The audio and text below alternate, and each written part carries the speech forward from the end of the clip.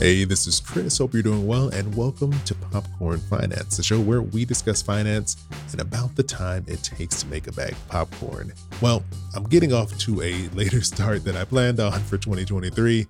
I got sick over the holidays. Thankfully, it wasn't COVID, but it took me out for like a little over a week. So I'm playing catch up. I'm getting back in the rhythm of what it is to not be stuck laying down all the time. So thank you for being patient while this episode took a little bit longer to get put together. But I thought to kick off the new year, I'd answer a question that I got from a couple of listeners.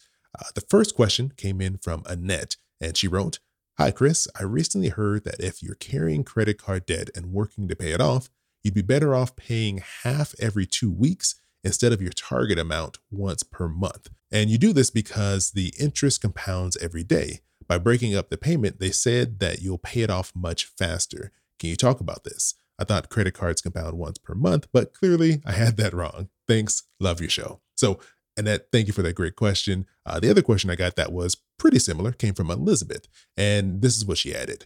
"I just heard a tip to pay my loans more often in order to lower my interest because APR is calculated based on daily average. Is this true? And if so, does this apply to all loans?" So Annette and Elizabeth, thanks for those great questions. And I figure since they were so similar, we'll just put them together in this one episode. But let's break this down into two different parts. First, does making more frequent payments save you money on your credit cards? And second, does making more frequent payments save you money on things like auto and mortgage loans? So starting with credit cards, it's best to first look at how interest is calculated to better understand how making more payments could or potentially could have some type of impact on the interest that you pay. So if you pay off your balance in full each month on your credit card, obviously you don't have to worry about this at all. You're not paying any interest. So great job. But if, for example, you're someone who charged $200 on your credit card, but you only made a $100 payment by the due date, that means you'd have a $100 balance left on that credit card and it would roll over to your next month, and you start accruing interest each day that that balance sits on your card. And speaking of interest, I thought it'd be good to do a little breakdown here because every credit card comes with something called an APR, which Elizabeth mentioned in her question. So an APR just stands for annual percentage rate. And this is just the interest rate that you're going to be charged on an annual basis on this credit card. Now, if you have an APR of, let's say, 20%, because that's where credit card interest rates are these days, they're getting up there again. It doesn't mean that you're paying 20% on, say, that $100 balance.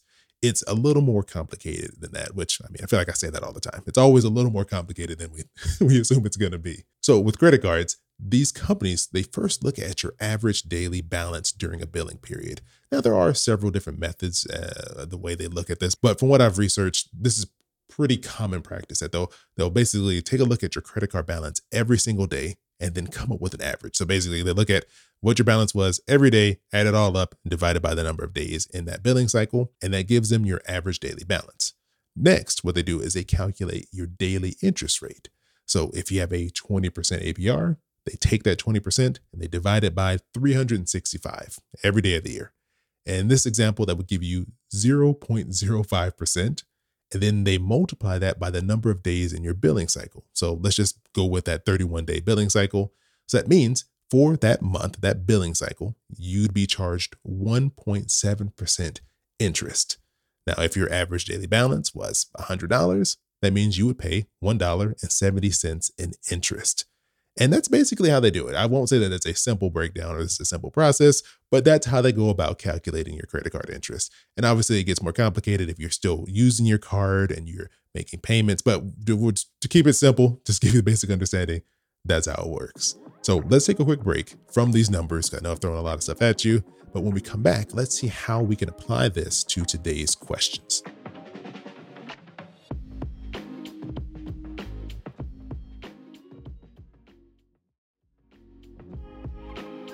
Now, knowing all that information about how credit card interest is calculated, let's go back to Annette's question. Would making 2 or more payments in a month on your credit card actually save you interest?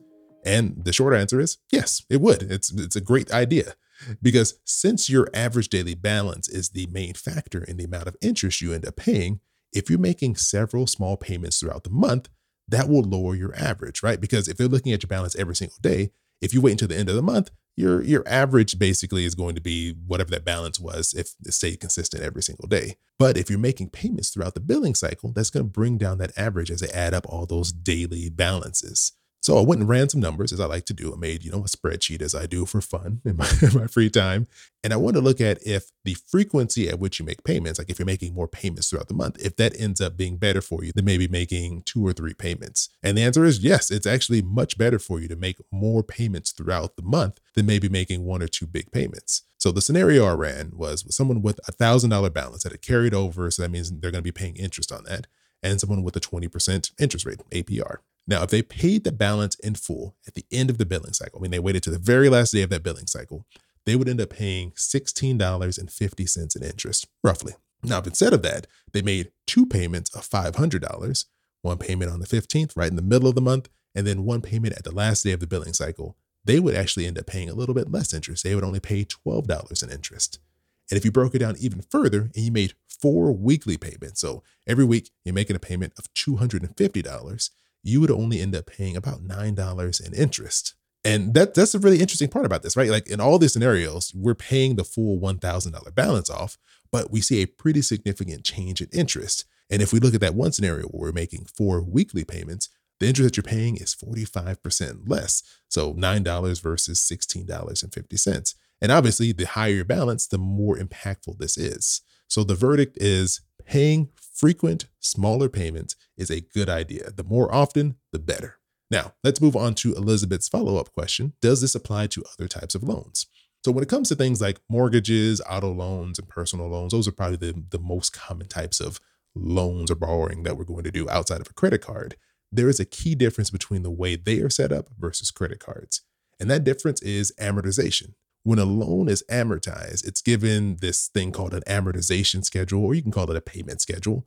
And the schedule has a set payment amount that doesn't change. I'm sure you know this if you've bought a car, if you bought a house, your monthly payment is the same. Barring other things, like insurance and HOA and all that other stuff. But the payment itself is going to pay down the house or the car.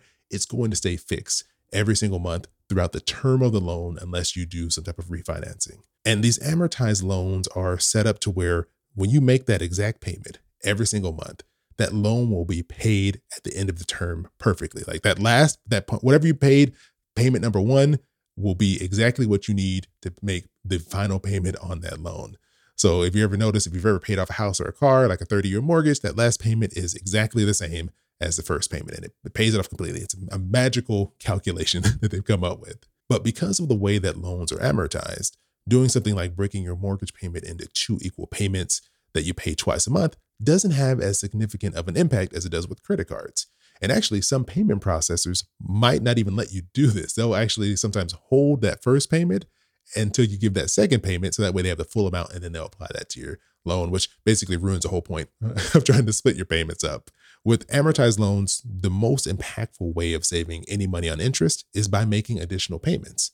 Because if you were to add, say, for example, an extra $100 a month to your mortgage, it could shave off years, 1 to 5 years easily from your mortgage and save you tens of thousands of dollars in interest. So if you want to make any change to the way you're handling your auto loan or your mortgage, making additional payments, even small amounts, are going to have a much bigger impact than trying to split your payment in half. So Elizabeth and Annette, thank you so much for these really great questions. If you all out there have any questions that you want me to tackle, or if you still want to send me your money goals for 2023, because there is still time to get those in, head over to popcornfinance.com/questions, or you can give me a call, or I don't know why I've never said this, you can also text me at 707-200-8259. I just want to say thanks for kicking off another year with me here on Popcorn Finance. Even if we're kicking off the year a little bit later than I want to, I appreciate you coming back. As always, thanks for joining me here for another bag of popcorn. I hope you have an amazing rest of your week, and I'll talk to you soon. Your boy keep it poppin' like Mary Poppins.